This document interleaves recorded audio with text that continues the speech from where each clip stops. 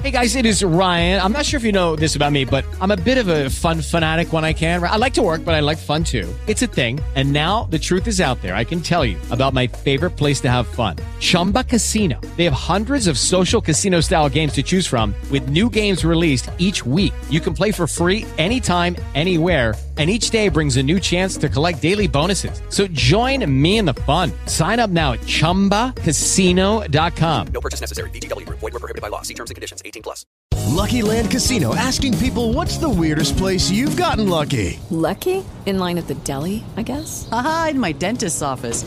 More than once, actually. Do I have to say? Yes, you do. In the car before my kids' PTA meeting. Really? Yes. Excuse me, what's the weirdest place you've gotten lucky? I never win and tell. Well, there you have it. You can get lucky anywhere, playing at LuckyLandSlots.com. Play for free right now. Are you feeling lucky? No purchase necessary. Void where prohibited by law. 18+. Terms and conditions apply. See website for details. Buy one, get one for $1. Deal. It's buy one, get one for $1 at McDonald's. Mm-hmm. Get a delicious McDouble, tasty small fries, savory 4-piece chicken McNuggets, or a flavorful hot and spicy McChicken. Buy one, get one for $1. You can get two of the same item or mix and match them. Any way you choose, you can't lose. Only at McDonald's. Prices and participation may vary. Valid for product of equal or lesser value. Cannot be combined with any other offer. Buy one, get one for $1. Deal. It's buy one, get one for $1 at McDonald's. Mm-hmm. Get a delicious McDouble, tasty small fries, savory 4-piece chicken McNuggets, or a flavorful hot and spicy McChicken. Buy one, get one for $1. You can get two of the same item or mix and match them. Any way you choose, you can't lose. Only at McDonald's. Prices and participation may vary. Valid for product of equal or lesser value. Cannot be combined with any other offer. Peacock is streaming your favorite shows, movies, live sports, breaking news, exclusive originals, and every live WWE pay-per-view. It's The Office, Chris Lee Knows Best, and Peacock original shows like Punky Brewster. Peacock, watch for free, upgrade for more. Stream now at peacocktv.com.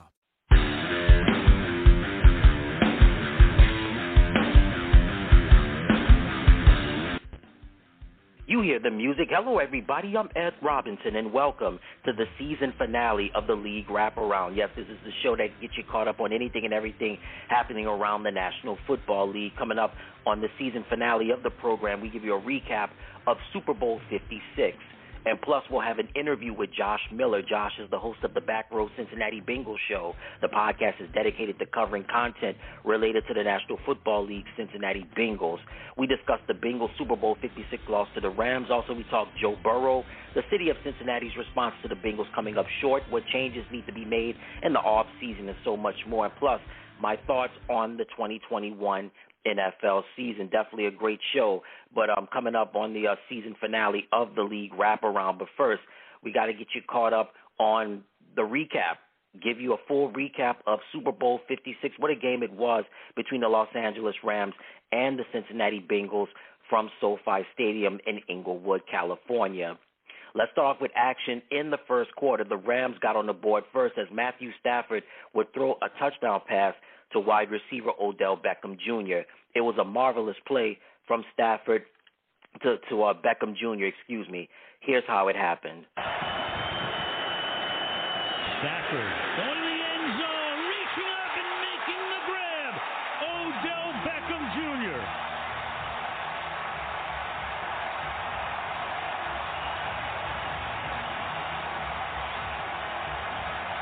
Halfway through the season, they showed him the door in Cleveland. Said basically, get out of here. Rams took him, scores the first touchdown of the Super Bowl. Working against Mike Hilton, who was tremendous against Tyreek Hill in that game. But watch the throw by Matthew Stafford, the guy who has really had to carry all the pressure of the expectations. And what a job by Beckham on the back end. Mike Hilton split his hands, but still able to hang on to that one, which is very difficult to do. All right, so again, that was the touchdown from Matthew Stafford to Odell Beckham Jr., that audio courtesy of the National Football League and NBC Sports. Al Michaels and Chris Collinsworth on the call. So Stafford throws the touchdown pass to Beckham Jr. The extra point is good, giving the Rams a 7-0 lead in the middle of the first quarter. Late in the first quarter, Cincinnati would get on the board with the 29-yard field goal by Evan McPherson. cutting the Rams' lead 7-3 at the end of the first quarter. We move along now to action early in the second quarter. The Rams continuing to their offense continue to put points on the board as Matthew Stafford would connect with Cooper Kupp. Sauna works too.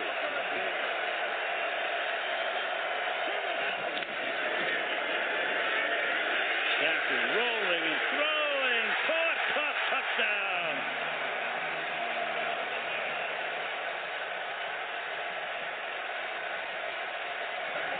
Put up the numbers in the red zone. There they go again. There's the family. Stafford family, 11 yards for the TD. Cooper Kupp blocks so much that people believe him when he goes down to fake block, because then Eli Apple reacted up to that and simply could not get back. So it is the work ethic, the blocking ethic, really, of Cooper Kupp. All right, that audio again courtesy of the National Football League and NBC Sports. So Stafford throws the touchdown pass to Kupp. The two-point conversion is no good. So the Rams take a 13-3 lead. Meanwhile, late in the second quarter, just before halftime, a little trickery by the Cincinnati Bengals involving Joe Mixon and T. Higgins, as Mixon would throw a touchdown pass to Higgins. Here's how it happened. Chase with Ramsey on him. A little toss here. Mixon's going to throw. Open man. Caught. Higgins. Touchdown.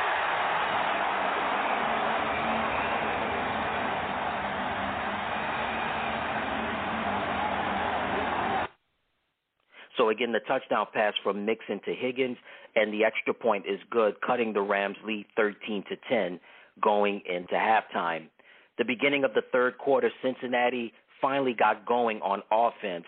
Joe Burrow would connect with T. Higgins, giving Higgins his second touchdown of the game. This occasion, he told them go finish. Tommy Joe on play action, finding room, going deep, and it's caught by Higgins. He goes in for the score. Jalen Ramsey fell down, and just like that, in 12 seconds, a 75-yard touchdown.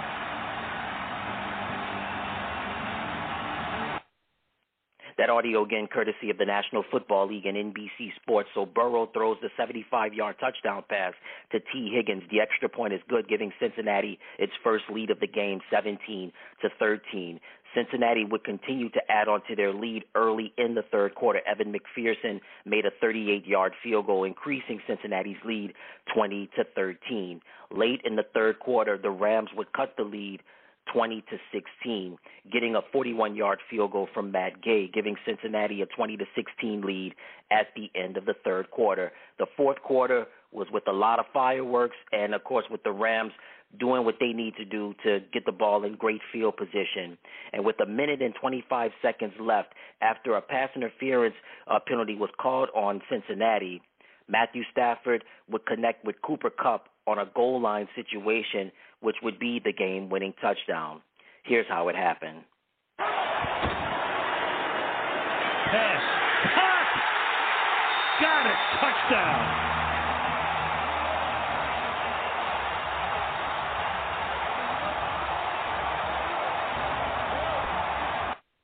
All right, so again, that audio courtesy of the National Football League and CBS Sports. So Stafford connects with Kupp with the 1-yard touchdown with 1 minute and 25 left in the game. The extra point was good, giving the Rams a 23-20 lead. So with Cincinnati having the ball with less than a minute left in the game, Joe Burrow completed a pass to Jamar Chase for a first down and also connecting with Tyler Boyd on a reception.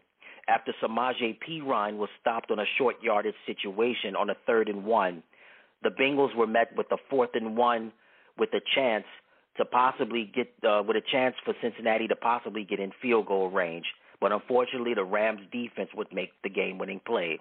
Here's how it happened. No argument from me. 4th and 1. Morris calling the defense. Donald right there. They'll go from the gun. Perine in the backfield.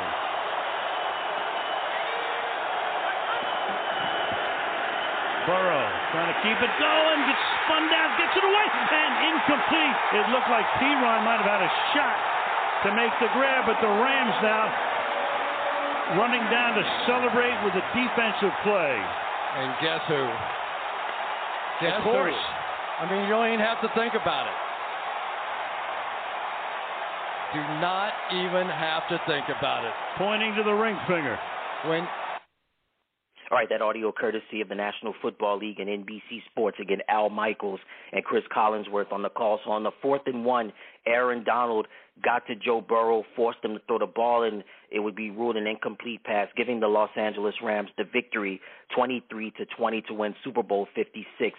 Of course, Cooper Kupp was named Super Bowl MVP, and the Rams win their second Super Bowl in franchise history. Again, here are the final statistics. Matthew Stafford completed 26 out of 40 passes for 283 yards, 3 touchdown passes, and 2 interceptions.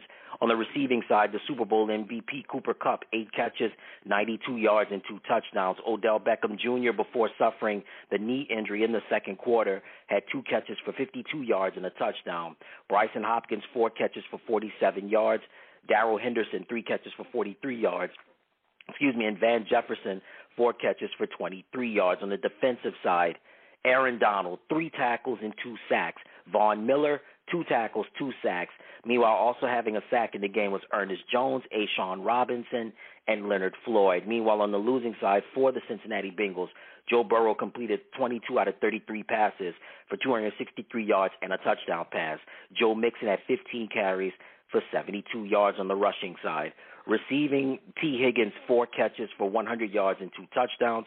Jamar Chase, 5 catches for 89 yards. Tyler Boyd, 5 catches for 48 yards. On the defensive side, Chidobe Awuzie and Jesse Bates III both had an interception, and Trey Hendrickson and DJ Reader both had a sack. Once again, the final score in Super Bowl 56, the Los Angeles Rams beating the Cincinnati Bengals 23-3. So that takes care of another Super Bowl and another season, and now it's time for my top 3 storylines. I want to start off with talking about Odell, Aaron, and Stafford. First, Odell Beckham Jr. When Odell first entered the NFL, dazzling, dynamic wide receiver out of LSU, being drafted by the New York Giants, and immediately made a great impact with his speed, with his agility. And what really brought him into the limelight and into the forefront was the catch that he made on Sunday Night Football against the Dallas Cowboys. And that increased the legend of Odell Beckham Jr. Unfortunately, things happen with management and personnel in New York. As a result of that, he was traded. Of course, we know about the forgettable short time that he had in Cleveland, him and Baker Mayfield, that they never clicked. Also, Odell's dad going to social media, making a pledge saying it's not my son's fault, it's the quarterback's fault. The thing in Cleveland did not end well. The trade deadline comes about.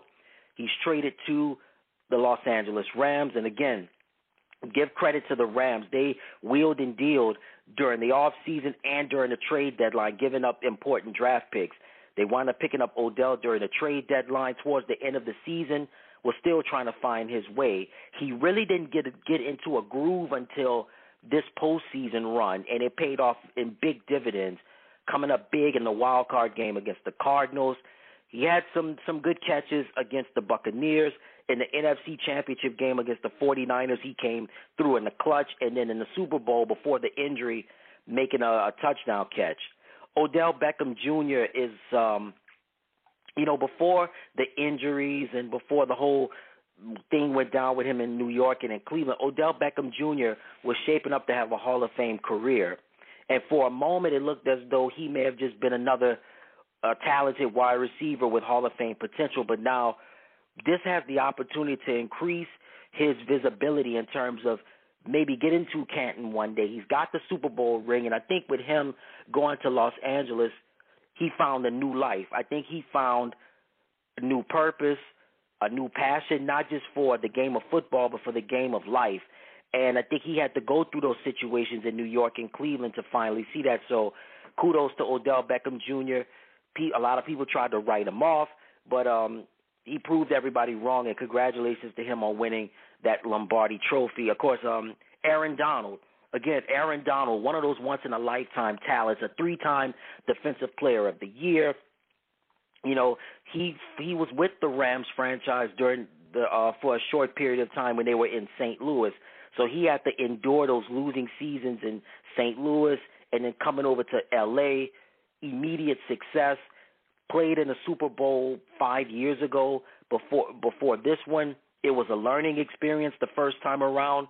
But the second time around, I think Aaron took great advantage of this, getting 3 tackles and 2 sacks in this game. I mean, that adds on to his resume and his future being a future Hall of Famer. Aaron Donald is, again, as I said earlier, one of those once-in-a-lifetime talents that we really need to enjoy him and not take his talent for granted. He was saying that Rodney Harrison and Michelle Tafoya reported on the Super Bowl pregame show that he was contemplating retirement, but after the rally that the Rams had this week in Los Angeles, he said along with Sean McVay and Von Miller and Odell Beckham Jr. that they want to run it back. They want to run it back. And so it looks like Aaron is leaning towards coming back and running it back for the Rams. But right now, let's just enjoy greatness while we have it. Aaron just turned 30. He is very much in his prime. I mean, he's at the peak of his powers right now, one of the premier, not just defensive players, but one of the premier players in the league. And Matthew Stafford, he gave his all during so many seasons in Detroit, only 4 playoff appearances. Management was bad draft picks.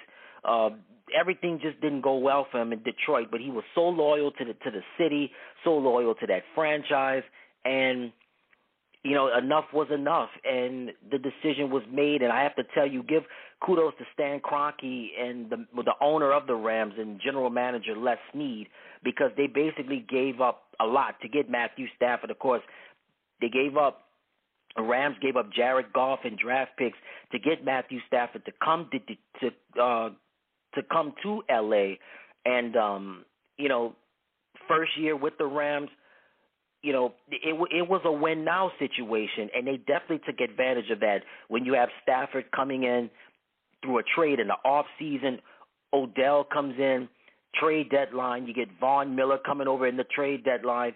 The Rams were definitely built for a win-now situation, but it was really etched in stone that the Rams had a win-now situation with Matthew Stafford coming over from Detroit, and the pressure was on. Playing in the number 2 market in the league, the second biggest city in America, yeah, the pressure was definitely on. He knew right then and there that this wasn't the Motor City. It wasn't Detroit. This was the City of Angels, Los Angeles. But I think those years in Detroit, going through those hardships, really prepared Matthew Stafford for the moment of winning that Lombardi. And again, congratulations to Matthew Stafford to having to endure and to fight, and was so loyal to that franchise and coming over to L.A. in his first year and getting the Lombardi. My next storyline is going to be the halftime show. Man, since the 90s, the Super Bowl halftime show has been exciting. It has been just as exciting as the game and as the commercials. And I've seen a lot of Super Bowl halftime shows in my day. Michael Jackson, Prince, Bruce Springsteen, you know, Bruno Mars, Red Hot Chili Peppers, The Weeknd, Coldplay, Lady Gaga, just to name a few. And what we saw with this halftime show with Dr. Dre, Snoop Dogg, Mary J. Blige, Eminem, Kendrick Lamar, also with 50 Cent making an appearance, as well as Anderson .Paak. It goes to show you that the NFL, and give a lot of credit to Jay-Z and his company, Rock Nation, for being the producers of the halftime show. We're starting to see hip-hop really, really, really come alive, and hip-hop really come full circle with this halftime show.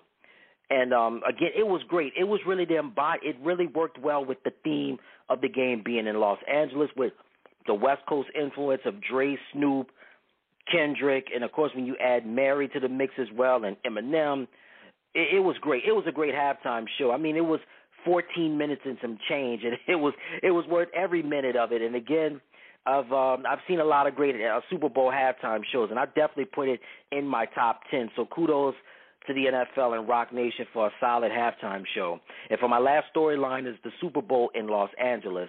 The last time the Super Bowl was in L.A. was back in the early 90s. It was in the Rose Bowl in Pasadena, which is a part of the Los Angeles metropolitan area.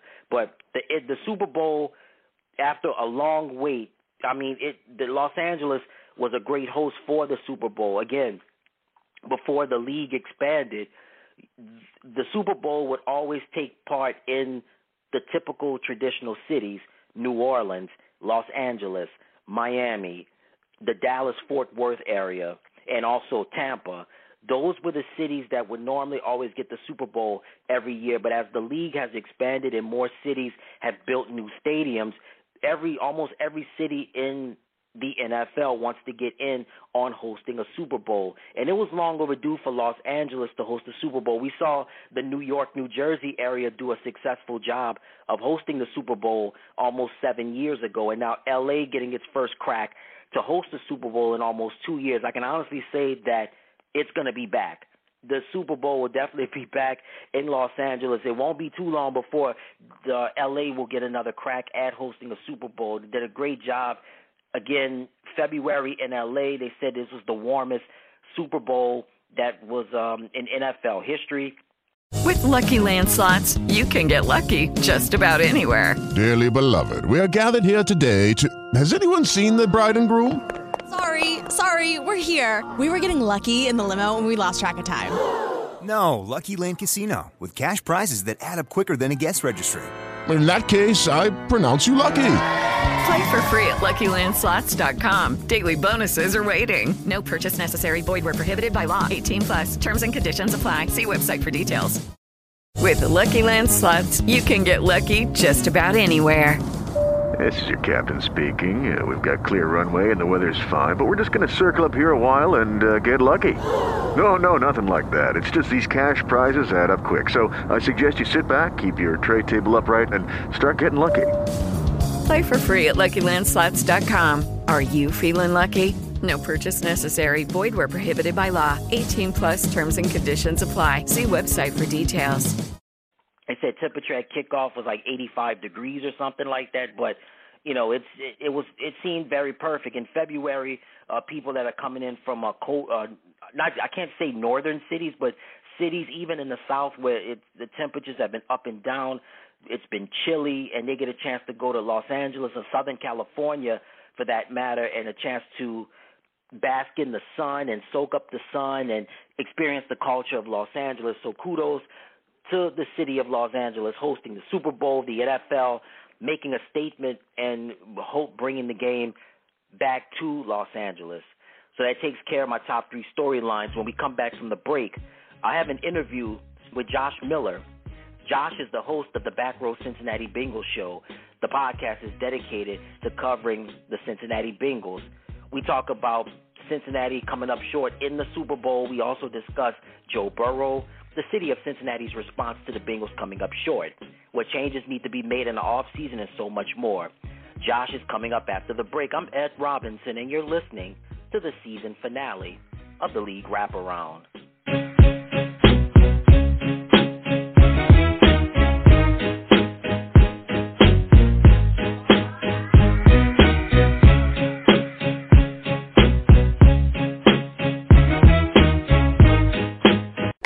Buy one, get one for $1. Deal. It's buy one, get one for $1 at McDonald's. Mm-hmm. Get a delicious McDouble, tasty small fries, savory 4-piece chicken McNuggets, or a flavorful hot and spicy McChicken. Buy one, get one for $1. You can get two of the same item or mix and match them. Any way you choose, you can't lose. Only at McDonald's.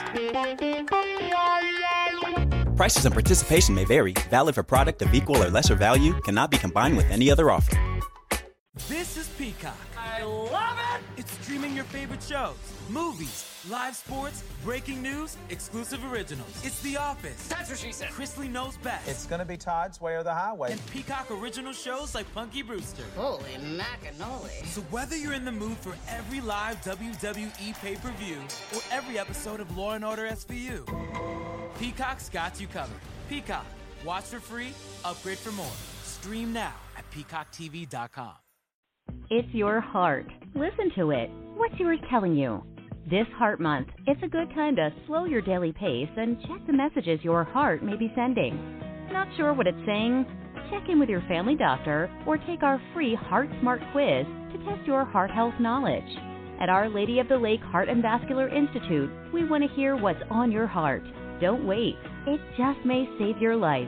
Visit OLOLRMC.com/heart for more.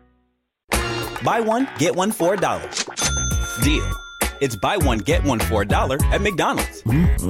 Get a delicious McDouble, tasty small fries, savory 4-piece chicken McNuggets, or a flavorful hot and spicy McChicken. Buy one, get one for $1. You can get 2 of the same item or mix and match them. Any way you choose, you can't lose. Only at McDonald's. Prices and participation may vary. Valid for product of equal or lesser value. Cannot be combined with any other offer. It's your heart. Listen to it. What's yours telling you? This Heart Month, it's a good time to slow your daily pace and check the messages your heart may be sending. Not sure what it's saying? Check in with your family doctor or take our free Heart Smart quiz to test your heart health knowledge. At Our Lady of the Lake Heart and Vascular Institute, we want to hear what's on your heart. Don't wait. It just may save your life. Visit OLOLRMC.com/heart for more. Hi, I'm Flo from Progressive. Being a baseball fanatic like me can be stressful. It's not all sports points and touchdowns. So Progressive is going to help you take your mind off your team for a moment. Instead of thinking about how they missed that goal point score, think about the Name Your Price tool from Progressive, letting you choose coverage options based on your budget, unlike your team that missed the end zone net area. Well, anyway, hope this distraction about Progressive's Name Your Price tool was helpful. It sure kept me from thinking about all those penalty balls. Yay, sports! Progressive Casualty Insurance Company and Affiliates. Price and coverage match limited by state law. You want to go. Yes. Go travel, go explore, go find a new city, go reconnect with friends, go have fun. That's why we created OnGo, the trusted rapid COVID-19 self-test. OnGo gives you accurate COVID test results and peace of mind in just minutes. So, anywhere you go, you know.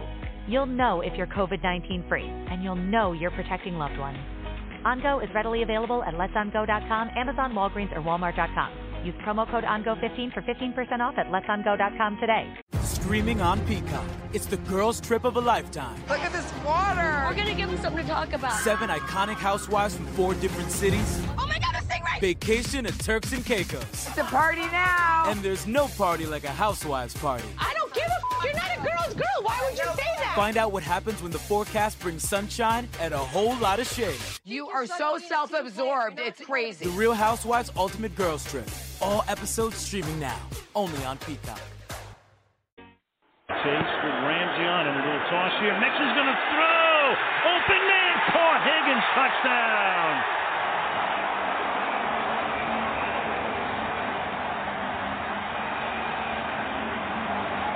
This occasion, he told them go finish. There we go. On play action, finding room, going deep, and it's caught by Higgins. He goes in for the score. Jalen Ramsey fell down. And just like that, in 12 seconds, a 75-yard touchdown. No argument from me. 4th and 1. Morris calling the defense. Donald right there. They'll go from the gun. P. Ryan in the backfield.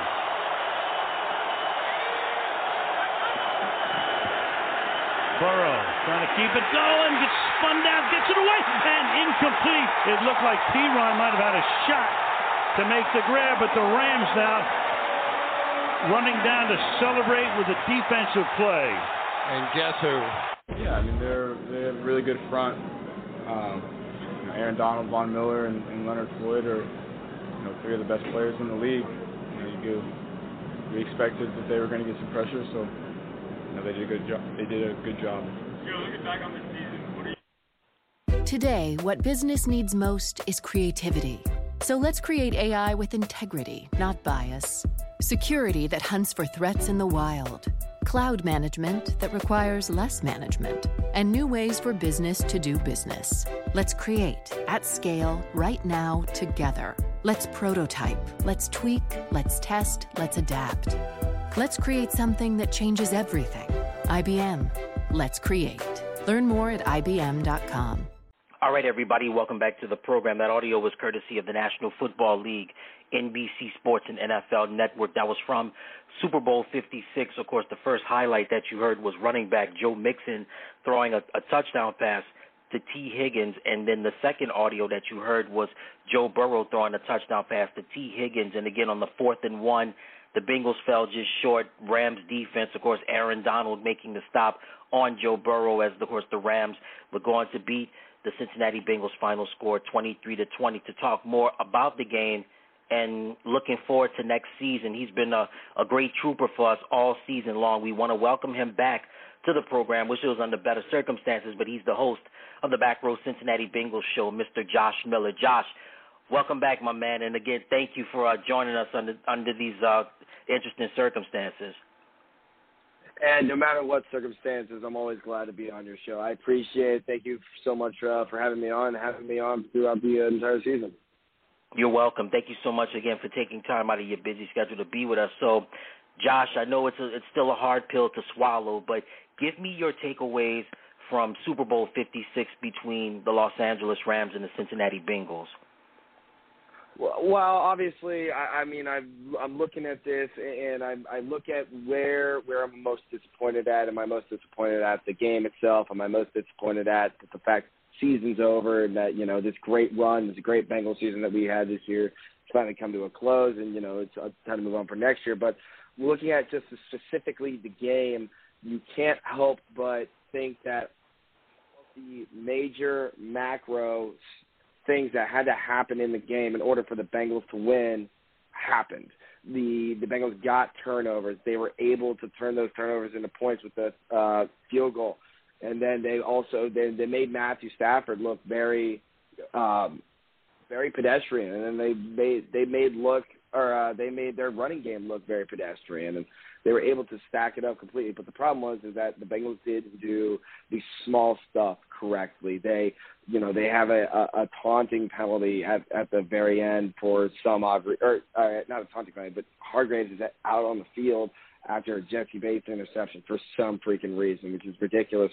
And then you have multiple times where the offensive line just breaks down, and you just watch these drives stall over and over again, and you feel as though that's probably your biggest takeaway, is that the Bengals should have probably, in my eyes, they should have won this game, and they let it slip away. Yeah, there were moments when the Bengals should have had this game won, and I want to get more into the offensive side for the Bengals. I want to start off with the running game. They could have utilized the running game a little bit more. Joe Mixon, 15 carries for 72 yards. Give me your takeaway from his performance in the game. I 100% agree with exactly what you just said, Ed. The ground game for the Cincinnati Bengals was working. It was working early. They were able to alleviate that pass rush, and they were able to alleviate that pressure on Joe by getting this ground game going. And they were able to do that with Joe Mixon. He rattled off 72 yards on 15 carries. But when he got the ball, he made space. It was almost like a game that was tailor-made for Joe Mixon's ability. His best ability is his cutback, and the cutback lanes were wide open, and you feel as though the Bengals misused them and underused them during the game. And you looked at two very specific plays: a 3rd and 1 at the beginning of the game, at the end of the first half, and a 3rd and 1 at the end of the game, where it ultimately made the decision. I think when you are trying to get 1 yard and you use Samaje Perine instead of Joe Mixon, it just doesn't make any sense to me. And it doesn't. I felt as though the Bengals underused Joe Mixon, and they should have relied on him a little bit more. Yeah, agree. Because that second half, it really was like Burrow in the passing game. I was like, man, where's Mixon in all of this? It just completely phased him out of the situation. But let's move along now to the receiving side. T. Higgins, 4 catches for 100 yards and 2 touchdowns. Solid performance from him. Your takes on T's play? T played up to exactly what we needed him to play up to. Obviously with Jamar Chase being out there, Jamar's probably going to be either doubled up or he's going to be, the main focus of the defense and the main problem of the defense. So Joe Burrow had to have looked elsewhere, and T. Higgins was able to make some big-time plays, able to have 2 touchdowns, and able to continually be a force in this offense that has really, this Bengals team is desperately needed as their number 2 wide receiver. And again, I hate to call him a number 2 wide receiver because really, if you put him on any other team, T. Higgins is the number 1 wide receiver. He's that good. And again, he had the game that we needed him to have. And eventually he was, started to get taken away. And then if you look towards the end of the game, you saw T. Higgins was starting to get more and more open, and it felt like the play design and the scheme just did not have him involved, which was really, it goes back to the coaching staff. And I think that's where you place the blame mostly on, and during the Super Bowl, you place it mostly on the coaching staff, because when it's mostly across the board mistakes, then it's got to be coaching staff. So the Bengals do not use T. Higgins enough down the stretch, and then to not throw out a couple bubble screens or throw out a wide receiver screen really hurt them in the end. And then obviously going to other players and going to players that aren't exactly their big time playmakers, it really cost them. All right, and I want to move along now to Jamar Chase, 5 catches for 89 yards again. I thought we would have seen a lot of Jamar in this game. We didn't see him really until maybe the second half, but it was really too little, too late, especially as the Bengals in the final drive. He did make a big catch to try to get him in the field goal range, but nevertheless, he had 5 catches for 89 yards. Your thoughts on Jamar's play? Jamar was able to make those explosive plays that we needed, and he made that one explosive play at the beginning part of the game where really our offense was really getting into a lull, and that's something that the Bengals have done all season.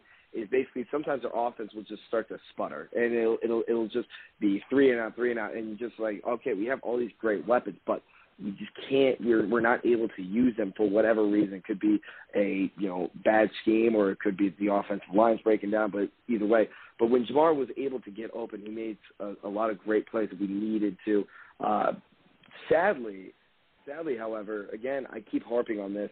On the biggest plays of the game, we refuse to go to our stars, and we refuse to try to get the ball in our playmakers' hands. And I go back to that 3rd and 1 at the end of the half. I go back to that 3rd and 1 at the end, or at 3rd and 1 and 4th and 1 at the end of the game. The game ends with a 3rd and 1 running it to Samaje Perine, and then the game ends with a 4th and 1 where you throw it to Samaje Perine. You got to find a way to get your playmakers more and more involved, and that goes back to the Zach Taylor scheme and how it just didn't quite work. And the bubble screens were there. The cornerbacks for the Rams were giving the Bengals receivers plenty of cushion, and that was noticeable throughout the game, and that was noticeable at the last drive.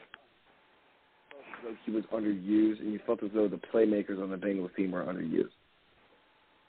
All right, and then we had Tyler Boyd. He had 5 catches for 48 yards. Again, it seemed Tyler contributed when he can, but it was primarily Joe and T really doing their thing. But Tyler had 5 catches for 48 yards in this game. Just give me your thoughts on Tyler and his play.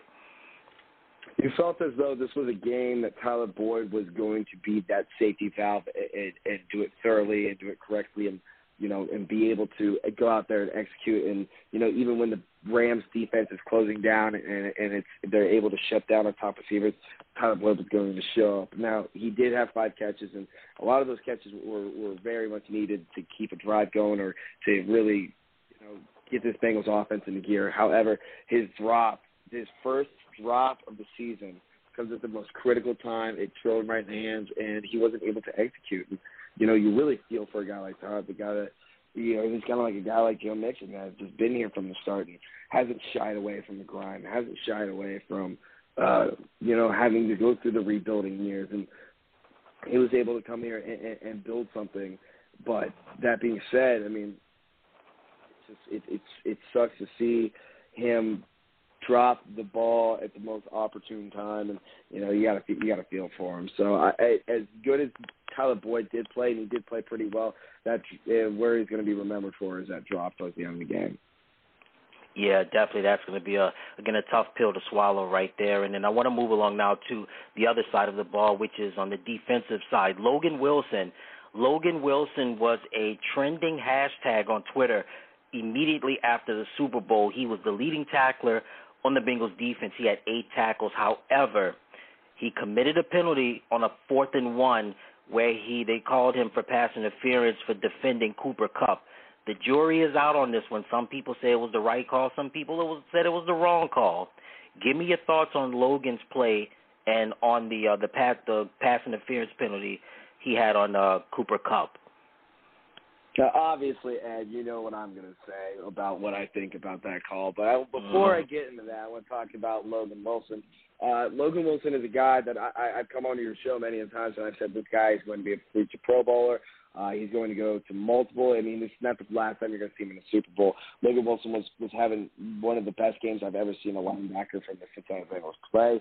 He was able to really stack up the run game. He helped out quite a bit in the passing game and created a lot of opportunities for this Bengals team to really get, to really get going, to really get the offense back in the field, and to eventually try to go out there and win the game and, play with a lead. And the defense I never had a problem with. Again, a great game to him, and a great game to him was wild because it's kind of like Tyler Boyd.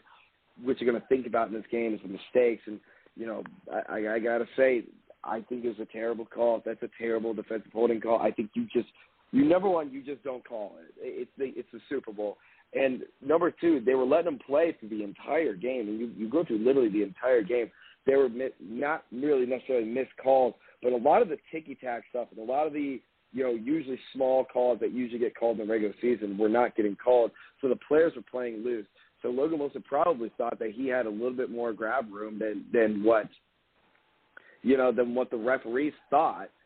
But even then, when you look at the play, it's still not a defensive holding. There was no tug of the jersey. There was no tug of the arm. The receiver had a complete opportunity to catch that ball, and he didn't catch it. And Logan Wilson made a great play and stuck his arm out there and knocked it down. And then after that, it's just it was going to turn into a 4th down, and you take your chances. And then that absolutely killed the Bengals because then, the Rams went fast and eventually got that matchup with Eli Apple over Cooper Kupp, and you know how the rest of the book is written.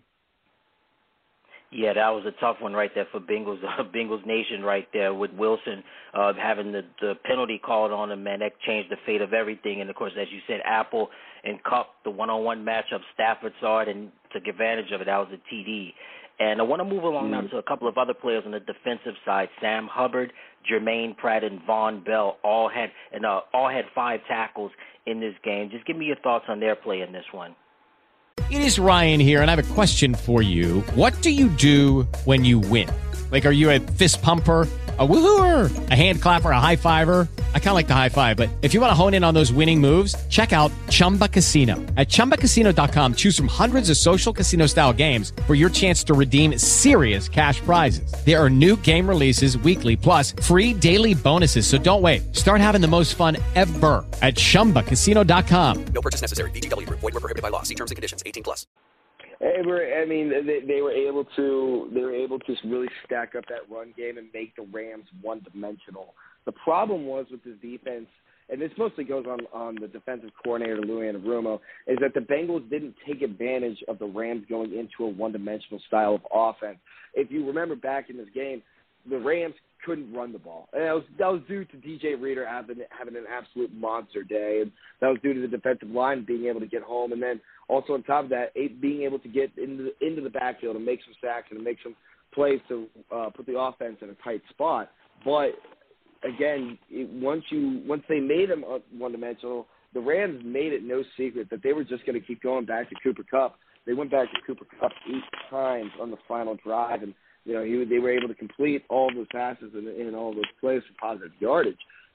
So the Bengals, while they were shining for 58 minutes of the day, in 58 minutes of the game, the Bengals defense was able to really stick with the Rams and play with the Rams until that last 2 minutes, and they kind of lost their way.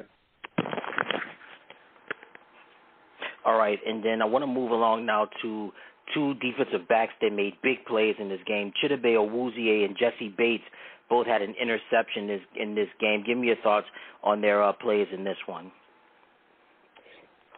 Huge. The interceptions were exactly what was needed for the Bengals to win this game. Winning the turnover battle was something that was going to happen in order for the Bengals to have a chance at winning this game, and they were able to come up with giant plays. And both of them were one of them, the Chidobe Awuzie pick was just a great athletic play, and it led to 3 points. But if it would have led to 6, that would have been probably, coffin nail as it may. And the Bengals would have been able to, capitalize on. They should have been able to capitalize on that. However, that being said, I mean, again, you're duo, and you're thinking, okay, they were really, really good this year. They get another off season together to really shape up that communication, shape up that chemistry. This could be a really, really locked down backfield. But, I mean, obviously the Bengals have to get the deal done with Jesse Bates, and I think they will. It sounds like it's already in the works. It sounds like it's moving forward. So if we can get that done, that would be, so we can start focusing on football. All right, and then 2 more players on the defensive side. DJ Reader and Trey Hendrickson both had a sack in this game. Give me your thoughts on DJ and Trey's play in this one. DJ had quite a game. I mean, he probably had he was definitely the best on the defensive line, I would say. DJ Reader legitimately himself made the Rams one-dimensional, and he was able to get into the backfield and make a lot of great plays and make a lot of opportunities for the defensive line around him. And then, again, also he was able to get pressure on Matthew Stafford. Matthew Stafford threw a lot of really tough balls and a lot of balls that really were off and didn't seem like an elite quarterback would make. And it made him really uncomfortable. And Trey Hendrickson did the same. They were able to get rushes on him. I would have liked to have seen their sack numbers increase up a little bit, but they were still able to get home, and they were still able to cause quite a bit of a stir in the backfield. And again, they were able to get good field position for our offense, but the Bengals offense was just not able to capitalize. All right, and then I want to talk now about Joe Burrow. Joe was off and on in the first half. He really got going in the second half. He would finish the game completing 22 out of 33 passes for 263 yards and a touchdown pass. Unfortunately, Joe would set a record in this game for the wrong reasons. He was sacked 7 times in this game.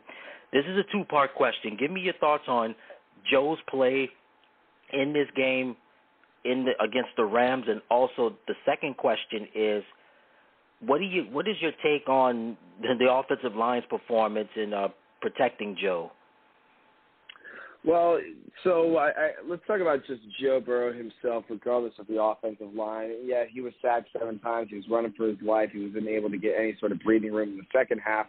They just weren't able to. They weren't able to give him time. But that first half, Joe really struggled, and he really struggled to make those plays that made him Joe Shiesty, that made him, Joe Cool. If he was able to be calm, cool, and collected in the pocket, it seemed like a lot of that game, Joe wasn't exactly that. Maybe not a lot of the game, but for spurts of the game, it seemed like Joe wasn't really comfortable back there. Now, credit to the Rams defense. They have a really, really good defense. They're able to get home and get Joe on the ground. But you saw his temptations or his hesitation, and you saw Joe Burrow he wasn't able to escape the pocket as well. He was feeling less confident in his throws, but once he started to eventually get into the groove, he started to play a lot better. But again, you think with a minute 28 and you're down by 3, Joe Burrow back there, as a Bengals fan, I was feeling pretty good. I'm thinking we're going to forget field goal. We're going to go down there and score the game-winning touchdown right here. It's going to be great, but Joe wasn't able to make that happen. And then, so let's move that on over to the offensive line part of this. With the offensive line, obviously, they do have a hefty amount of blame in this, but one of the things that I feel like overlooked is the fact that, the coaching staff knows how bad this offensive line is. They have been able to game plan around it the entire year. That being said, it doesn't make any sense to continue to run plays that are long developing or plays that take a while for, the running back to get into its spot, or maybe that takes that has a lot of formation, a lot of movement, and that confuses the offensive line, and it just further, it accentuates the problem. So you look back, the offensive line played terrible, but the coaching staff has had this offensive line for quite some time. You feel as though the Bengals would have gone with more screenplay. You feel as that they would have gone with more quick out routes and quick slants, because if you look at it, the Rams were not coming even close to pressing up on the Bengals receivers.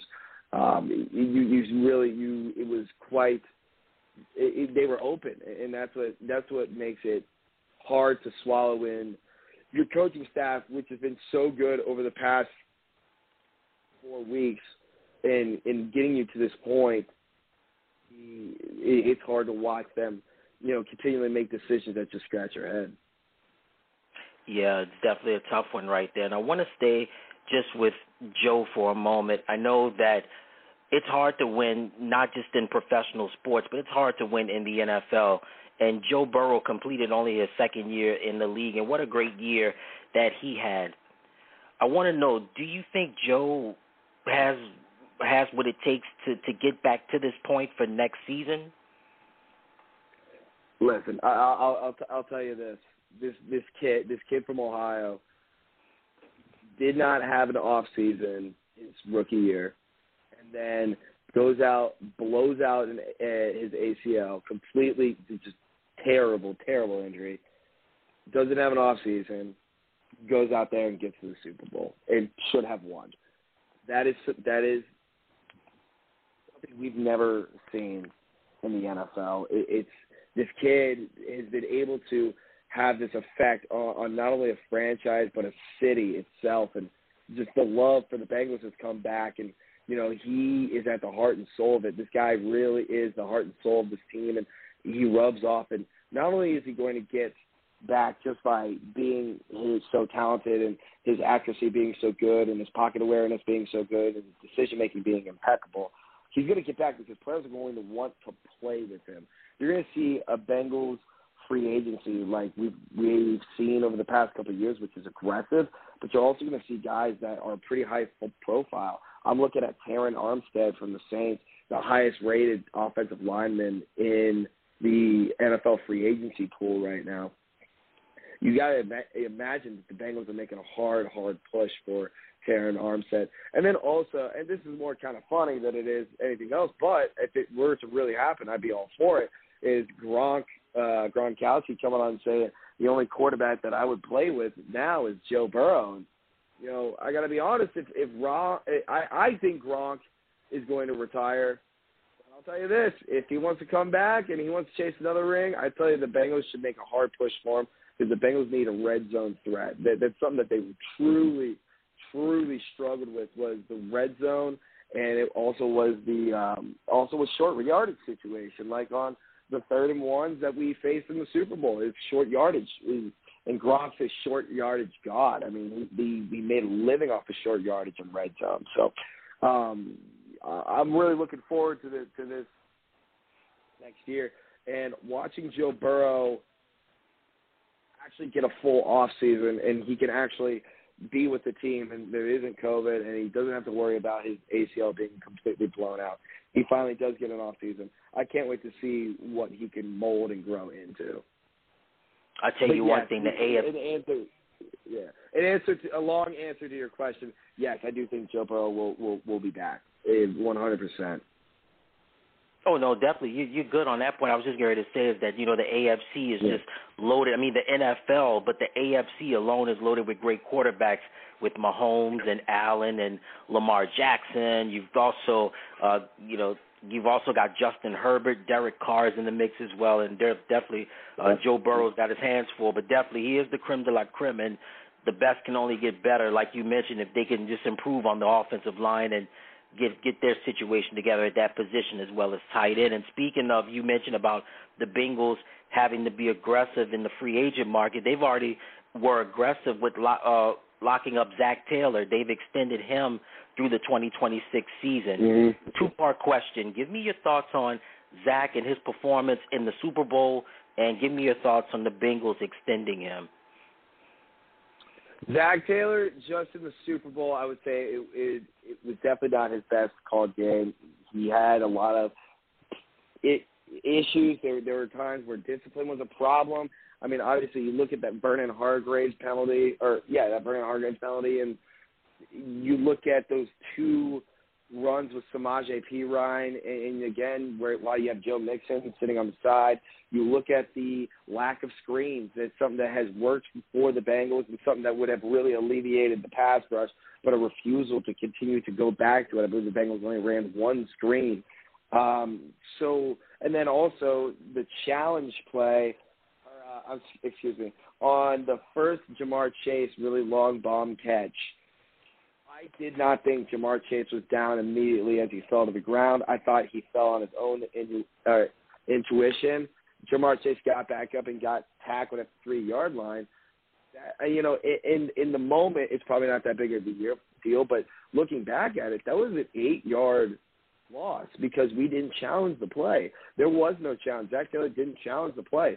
And that resulted in the Bengals just coming out with a field goal. Now, if you put it at the 3-yard line, the Bengals still might come out with just a field goal, but there's a lot better chance to come out with a touchdown.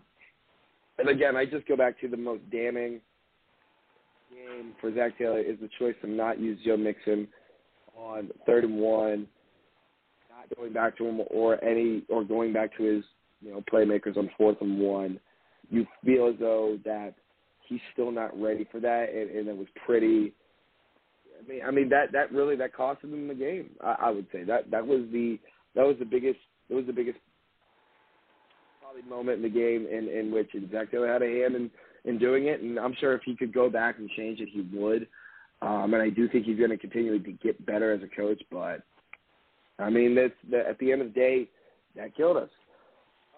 But in terms of,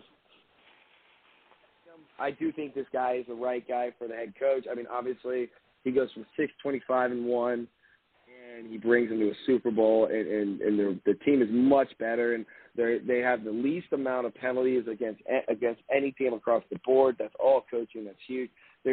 While their discipline lacked in the Super Bowl, their discipline through the entire year was impeccable. It was really second to none. And then also, I mean, keeping a continuity within your franchise is huge. I mean, Browns, they just keep recycling coaches, and they've been a dumpster fire for the past 2 decades. And the Bengals having a solid foundation, a solid base, not only helps out with getting free agents in, but it helps out with the franchise itself and allows the fan base and the city and the players to be able to identify what this culture is supposed to be like. And Zach Taylor did a great job of instilling his culture this year, and I would love to see it continue next year, and hopefully they can get the right guys in, and I think they will. They have something to definitely build on, and definitely Zach Taylor can be the guy to move them forward going into the next decade or so. And you mentioned about key moments in this game. We got to talk about Vernon Hargreaves. Again, we talked about Logan Wilson was a popular hashtag on Twitter. Vernon Hargreaves, again, with the ridiculous excessive celebration penalty. What were your thoughts when you saw that, and what was the buzz like in Cincinnati when that whole thing went down? Well, I mean, honestly, here's the thing. We were so hyped up over the interception. At that point, I was just happy that we were going to close out the half and the Rams weren't going to get any points. That was my biggest thing.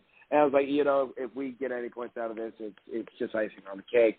But then you look up, and a team that doesn't get penalty, that doesn't get and a team that this just doesn't happen to, there's just a guy with a sweatshirt, hoodies, and slides on with his AirPods in, just dancing on the end zone. I'm like, I don't know if I can curse on there, but what the heck is he doing? And what are we doing out here? Like, why is this happening? And then, the flags come out, and again, it's just, man, maybe that youth, you think about it, that youth that's on this team that has made this team so good, maybe that has come back to bite him. It's just you can't do things like that type of disciplinary, problems. That can't happen in a Super Bowl, and that's what gets you beaten.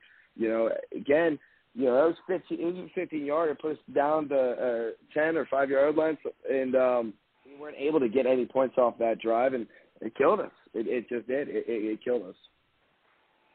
All right, and then I want to move along now to the city of Cincinnati. Now, I know it's been a long time since Cincinnati has enjoyed this success, being in the Super Bowl and being in this limelight and having the world pay attention to the city. What was the city of Cincinnati's response like with the Bengals coming up just short in the big one? So, I mean, there's a mix. It's sadness that we lost. It's mostly an appreciation for the team. You feel as though, like, the fan base realizes that this obviously isn't the end, that this Bengals team is going to be back, and this Bengals team is very talented, and the coaching staff is very talented. And honestly, again, I took two things away from the Super Bowl. One, the Bengals should have won it, and two, the Bengals should have never have even been there. They just shouldn't have been there.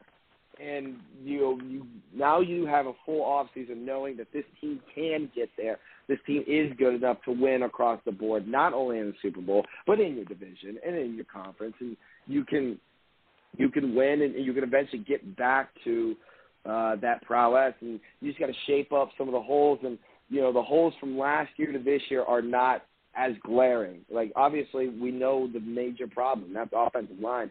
You get that shaped up, then after that, it's just upgrades. It's just upgrade after upgrade, and then you look at just some gel pieces to keep this locker room together, to keep the culture intact. And, so the city itself, it doesn't seem, obviously, sadness. I was very sad, but, again, it's a feeling like we're going to be back. And most of the sadness comes from the season being over, because it was a great season. This is one of the best seasons I've ever experienced as an NFL fan, and bar none. And working with the team this year was a lot of fun. So I think that's what I'm going to miss the most, is knowing that there's no more Bengals football to look forward to until, training camp starts up and OTA starts up, and I can start looking at free agency and the draft. And that's when I'll start to come back on. But it's tough. It's tough, but you feel this year, however, a lot was accomplished. You saw the fan base and the franchise back together and reunite together for a genuine love for this team. You know that Joe Burrow is the guy, and that the knee injury isn't going to be nagging him for the rest of his career. You know that you have a great nucleus, a great defense around Joe Burrow that can get you stopped. And one of the biggest things, you know who your head coach is. If you remember, towards the start of the year, Zach Taylor was the favorite to be fired. Now he's extended through 2026. So that was one of the biggest parts of this year, was figuring out who your coaching staff is. So it feels like the foundation that this Bengals team built is one of the biggest foundations across the league. And you feel as though that them being back is just not as far-fetched as what it seemed to be at the beginning of this year. Yeah, indeed, they did catch a lot of people by surprise, and definitely kudos to a good season by the Bengals, falling short, but they've definitely have a lot to look forward to going forward. And now, Josh, we talked about some of the changes that need to be made with the Bengals. Joe Burrow is going to be intact. Zach Taylor is going to be around for a while. We talked about offensive line and the tight end position. But what other changes, in your opinion, need to be made during the off season for the Bengals? Well, obviously, you mentioned the big ones. You got to look at offensive line, and then you got to look at tight end. But I think what that the Bengals see, and they should see, is that you should go offensive line. But then with your draft, and I guess this is more of a hot take, but I think the Bengals should be going cornerback with their 31st pick. I think that you can shape up this offensive line in free agency. I think you need to get a veteran line that knows what it's doing now. You may even need to spend a couple of draft picks on it. But our championship window is open. It's open. We probably have about 3, 4, 5 years where we have a real good shot at making the Super Bowl, which is where I think this team is. So you got to go into an all-in buy-in type of year, and the next couple of years, you need to really buy in. You need to start selling off some trade pieces. You need to start getting all these guys in, so that way you can make that huge playoff push and that huge Super Bowl push. Offensive line, you need to address that. Cornerback, I think that's your next on your list. You got to go cornerback through the draft. While Eli Apple played above his potential and he really did make a lot of great plays for us, and he's one of the reasons why we are in the Super Bowl. He can't be your starting corner. He can't be. He's not a first-string talent. He just isn't. He played above his potential, and he was put in great position for success, and he was able to take advantage of that. And that's great. I love that Eli Apple has been able to revitalize his career.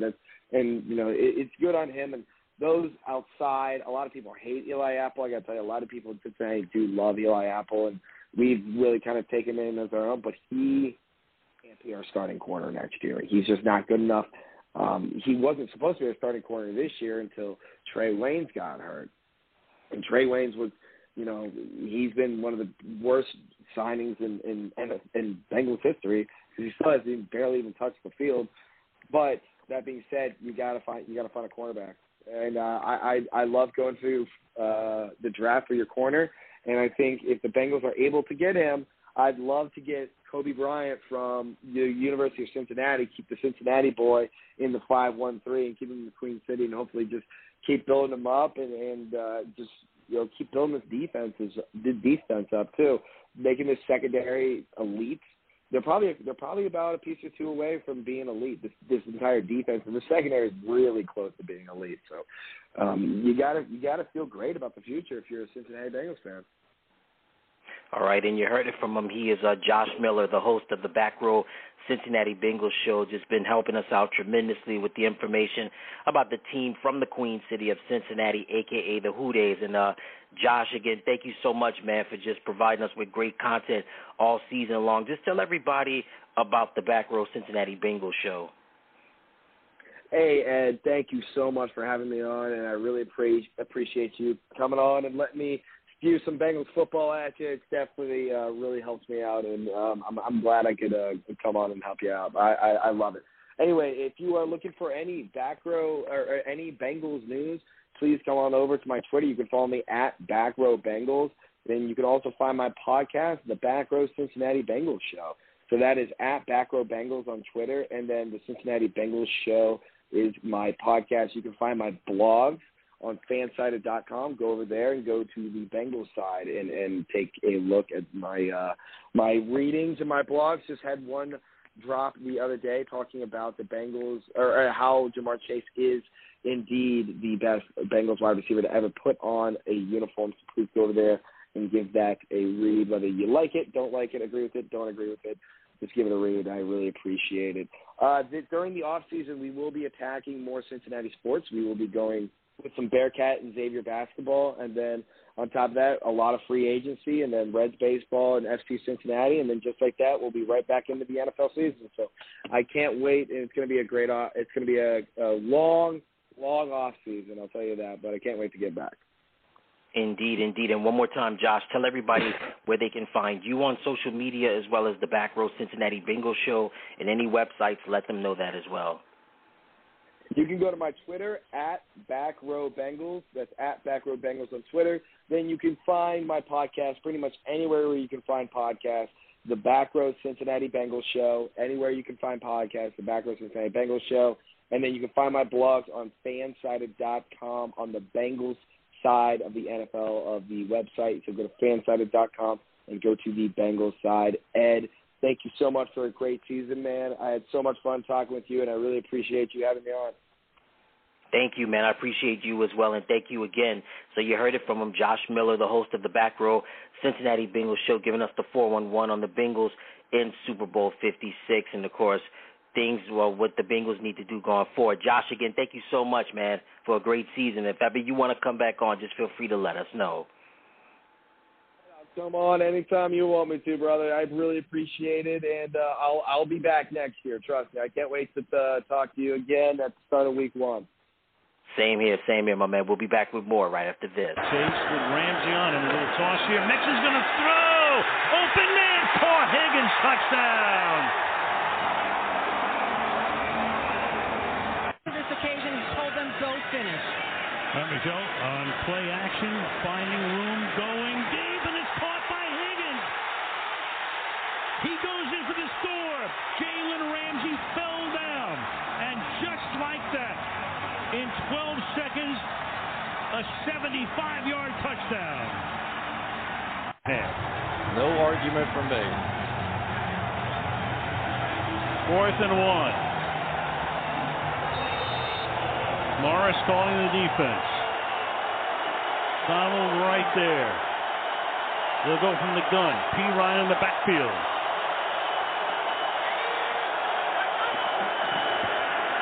Burrow trying to keep it going. Gets spun down. Gets it away. And incomplete. It looked like P. Ryan might have had a shot to make the grab, but the Rams now running down to celebrate with a defensive play.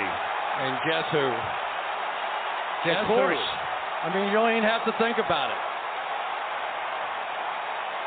Do not even have to think about it. Pointing to the ring finger. Buy one, get one for $1. Deal. It's buy one, get one for $1 at McDonald's. Get a delicious McDouble, tasty small fries, savory 4-piece chicken McNuggets, or a flavorful hot and spicy McChicken. Buy one, get one for $1. You can get 2 of the same item or mix and match them. Any way you choose, you can't lose. Only at McDonald's. Prices and participation may vary. Valid for product of equal or lesser value. Cannot be combined with any other offer. It's your heart. Listen to it. What's yours telling you? This Heart Month, it's a good time to slow your daily pace and check the messages your heart may be sending. Not sure what it's saying? Check in with your family doctor or take our free Heart Smart quiz to test your heart health knowledge. At Our Lady of the Lake Heart and Vascular Institute, we want to hear what's on your heart. Don't wait. It just may save your life. Visit OLOLRMC.com/heart for more. Buy one, get one for $1. Deal. It's buy one, get one for $1 at McDonald's. Get a delicious McDouble, tasty small fries, savory 4-piece chicken McNuggets, or a flavorful hot and spicy McChicken. Buy one, get one for $1. You can get 2 of the same item or mix and match them. Any way you choose, you can't lose. Only at McDonald's. Prices and participation may vary. Valid for product of equal or lesser value. Cannot be combined with any other offer. Street King, they can get you anything. New wheels for your ride if you want to be a street king. Since that fat tax check is coming soon, get some custom wheels on your ride today. Street King will give you 90 days same as cash. Just pay them off when your tax check comes. Choose from the huge in-store selection of 24-inch wheels as low as $12.99, 22s as low as $9.99, or rental-only wheels from as low as $29 per week. No credit check. Located in Baton Rouge at 7221 Airline Highway, just north of Greenwell Springs Road. Google Street King or visit GoStreetKing.com. Wheels for your ride if you want to be a street king. Buy one, get one for $1. Deal. It's buy one, get one for $1 at McDonald's. Get a delicious McDouble, tasty small fries, savory 4-piece chicken McNuggets, or a flavorful hot and spicy McChicken. Buy one, get one for $1. You can get 2 of the same item or mix and match them. Any way you choose, you can't lose. Only at McDonald's. Prices and participation may vary. Valid for product of equal or lesser value. Cannot be combined with any other offer. You never want to put all your eggs in one basket. But what if that basket is really, really big? With Pavilions for You, you get a huge basket, big enough for personalized deals on things you like to buy and even a free treat on your birthday. You can earn rewards on nearly all purchases and redeem them for things like free groceries and discounts on gas. So go ahead and put all your eggs in one basket. Become a free Pavilions for You member today. No purchase necessary. Download the Pavilions Deals and Delivery app and feed your joy. Visit pavilions.com/4U for program details. Enjoy football, basketball, and all your favorite sports like never before at BetMGM. Sign up using bonus code EASY1000, and your first wager is risk-free up to $1,000. Plus, when you register with BetMGM, you'll get instant access to a variety of parlay selection features, live betting options, player props, and daily boosted odds specials. Download the BetMGM app today or go to BetMGM.com and enter bonus code EASY1000 and place your first wager risk-free up to $1,000. Now you're winning with the king of sportsbooks. Visit BetMGM.com for terms and conditions. 21 years of age or older to wager. Louisiana only. New customer offer. All promotions are subject to qualification and eligibility requirements. Rewards issued as non-withdrawable free bets or site credit. Free bets expire 7 days from issuance. Please gamble responsibly. Gambling problem? Call 1-800-522-4700 in partnership with Sam's Town Shreveport Casino.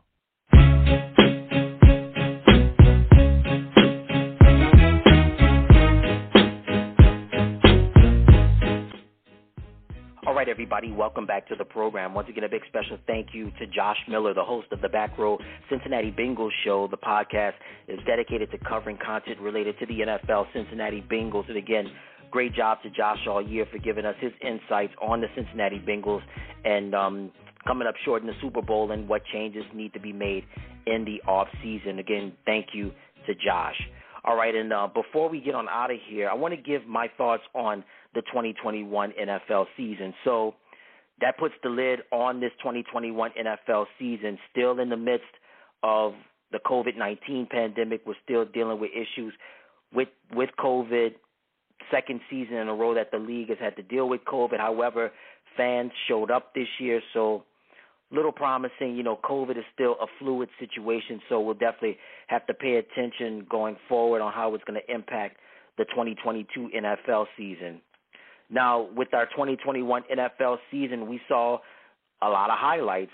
We saw Tom Brady and what might, I noticed I used the word might, what might be his last season in the NFL, even though there's reports that he's saying that he may be contemplating coming back. But if it is, in fact, his last season, hey, you know, what a career was for TB12. Tom dazzled us for so many years, so many decades, and, you know, the 2 seasons that he had in with the Buccaneers, winning a Super Bowl. I mean, what can you say about him? Super Bowl MVP, multiple Super Bowls. I mean, the accomplishments and the resume is just phenomenal. We also had a chance to say goodbye to Ben Roethlisberger. Big Ben called it a career, 18 seasons with the Pittsburgh Steelers. Fantastic job on his part, doing his thing, representing that city of Pittsburgh. Sean Payton, I guess you could say for the moment, he's retired. Coach Payton, again, 16 seasons with the New Orleans Saints, took the team to their first Super Bowl in franchise history. Him along with Drew Brees, they changed the face of not just that franchise, but the city of New Orleans forever. Just so many great, bright moments in this NFL season. Of course, we had some sad moments. One moment in particular, the passing of John Madden. Of course, John Madden being an ambassador for the game of football, someone that was a revolutionary, not just in the head coaching field, but also as a broadcaster, and, of course, taking his cachet to the next level in video games, becoming such a pioneer in the video game realm. So rest in peace, Coach Madden. We love you, and, you know, just we'll continue to honor you while you know, we're here on earth and respecting the game of football. Also, we had a lot of arrests during this season. So tragic what happened with the Henry Ruggs situation as a result of the young lady losing her life in the car crash in Las Vegas. Now, Henry Ruggs' NFL career is basically over with. The Alvin Kamara situation during the Pro Bowl weekend, the New Orleans Saints are going to have a lot to deal with in terms of what to do with him going forward during this difficult offseason, again, with Sean Payton retiring, Dennis Allen becoming the head coach, but now they've got the situation to deal with Alvin Kamara. So much happening with the Saints, a lot happened with the Raiders, including the John Gruden situation. And a big props to Derek Carr. Derek Carr was someone that had to deal with a lot in this 2021 NFL season, and definitely he stood tall. He stood tall. They say he's a leader amongst leaders. One of the people responsible for the Raiders getting into the playoffs.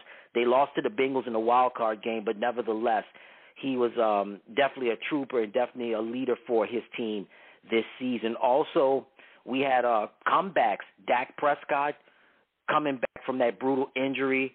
Joe Burrow coming back from a dangerous injury, and they both had solid seasons. Dak started off strong. He kind of fizzled out towards the end, but nevertheless, he was a candidate for Comeback Player of the Year. Joe Burrow, of course, one of the people responsible for taking the Bengals to the Super Bowl, winning Comeback Player of the Year, so kudos to him. Andrew Whitworth winning from the Los Angeles Rams, winning the Walter Payton NFL Man of the Year award. And, of course, despite all of those things, dealing with still in the midst of a pandemic, troubles happening with certain teams, the year ended on a bright note. We had a great Super Bowl halftime show. We had a great game in Inglewood, in the Super Bowl, and in Los Angeles with the Rams and the Bengals. Of course, the Rams come out on top, winning Super Bowl 56. And just to sum it all up again, 2021 still in the middle of a pandemic. We're getting there, but we're not there just yet. And speaking of we're nowhere near as of yet, 2021 can also be marred by a season of hardships, particularly hardships with black head coaches. The Rooney Rule has continued to be a failure in the NFL. After the Brian Flores lawsuit, of course, head coach Brian Flores was fired from his position as the head coach of the Miami Dolphins. And then on top of that, due to as a result of him being fired, he filed a lawsuit towards the NFL for discriminatory hiring practices and made not only a case for him, but also made a case for other coaches like Eric Bieniemy and Leslie Frazier in his lawsuit. I mean, it was a detailed lawsuit explaining all of the discriminatory hiring practices that the Miami Dolphins, also the Houston Texans, and the New York Giants that were doing. Those were the teams that he had been interviewed by for their open positions. So the more things change, the more they stay the same. We currently only have one black head coach in the National Football League. That's Mike Tomlin from the Pittsburgh Steelers. We only have one Latino coach, and currently we have two black head coaches now, Mike Tomlin and Lovie Smith from the Houston Texans. There's only one Latino coach, and there's Ron Rivera from the Washington Commanders. And we have a biracial coach, and that is Mike McDaniel, who was the former offensive coordinator for the 49ers. He's now with the head coach of the Miami Dolphins. But this has got to get better. This has got to get better. I don't know what's it going to take. It may take, quite possibly, maybe fans switching over, and maybe the league having a work stoppage, I don't know, or maybe we've got the USFL in the spring. The XFL will be premiering in 2023. Canada is also another option as well. It's just a lot of things that have been happening in terms of the head coaching realm in the NFL as far as black head coaches are concerned. And it's not getting better. It's only getting worse. But the owners have the power. It's simple as that. The owners, they have the power to make change happen, and the owners are the ones that pay Commissioner Goodell. They're the ones that decide how long he gets to become the commissioner in the NFL. And, you know, it's just I don't know what's it going to take. It may have to take maybe another league, say the USFL and the XFL, to compete with the NFL. It may take maybe a black NFL or something like that to maybe, you know, my thing is this. Whenever money is lost, people are going to pay attention. If the NFL starts losing money, well, which, I mean, they've already lost money during the pandemic year of 2020. If the league loses money, then I think they'll pay attention. Because at the end of the day, nothing is the real marker in all of this. Nothing moves but the money. And the money is a dictator in everything, especially when it comes to business. And if the NFL loses any money, then maybe they'll pay attention. Maybe they'll pay attention to hiring more black head coaches and GMs in the league as a result of the Rooney Rule. And that's going to do it for the season finale of the league wraparound. Again, big thank you so much to Josh Miller, the host of the Back Row Cincinnati Bengals show. The podcast is dedicated to covering content related to the National Football League Cincinnati Bengals. And a big special thank you to you, the listeners out there, for just being with us all season long, getting you on this NFL ride. It's been a great one, and looking forward to next season. And until then, I'm Ed Robinson, and you've been listening to the League Wraparound. So long, everyone.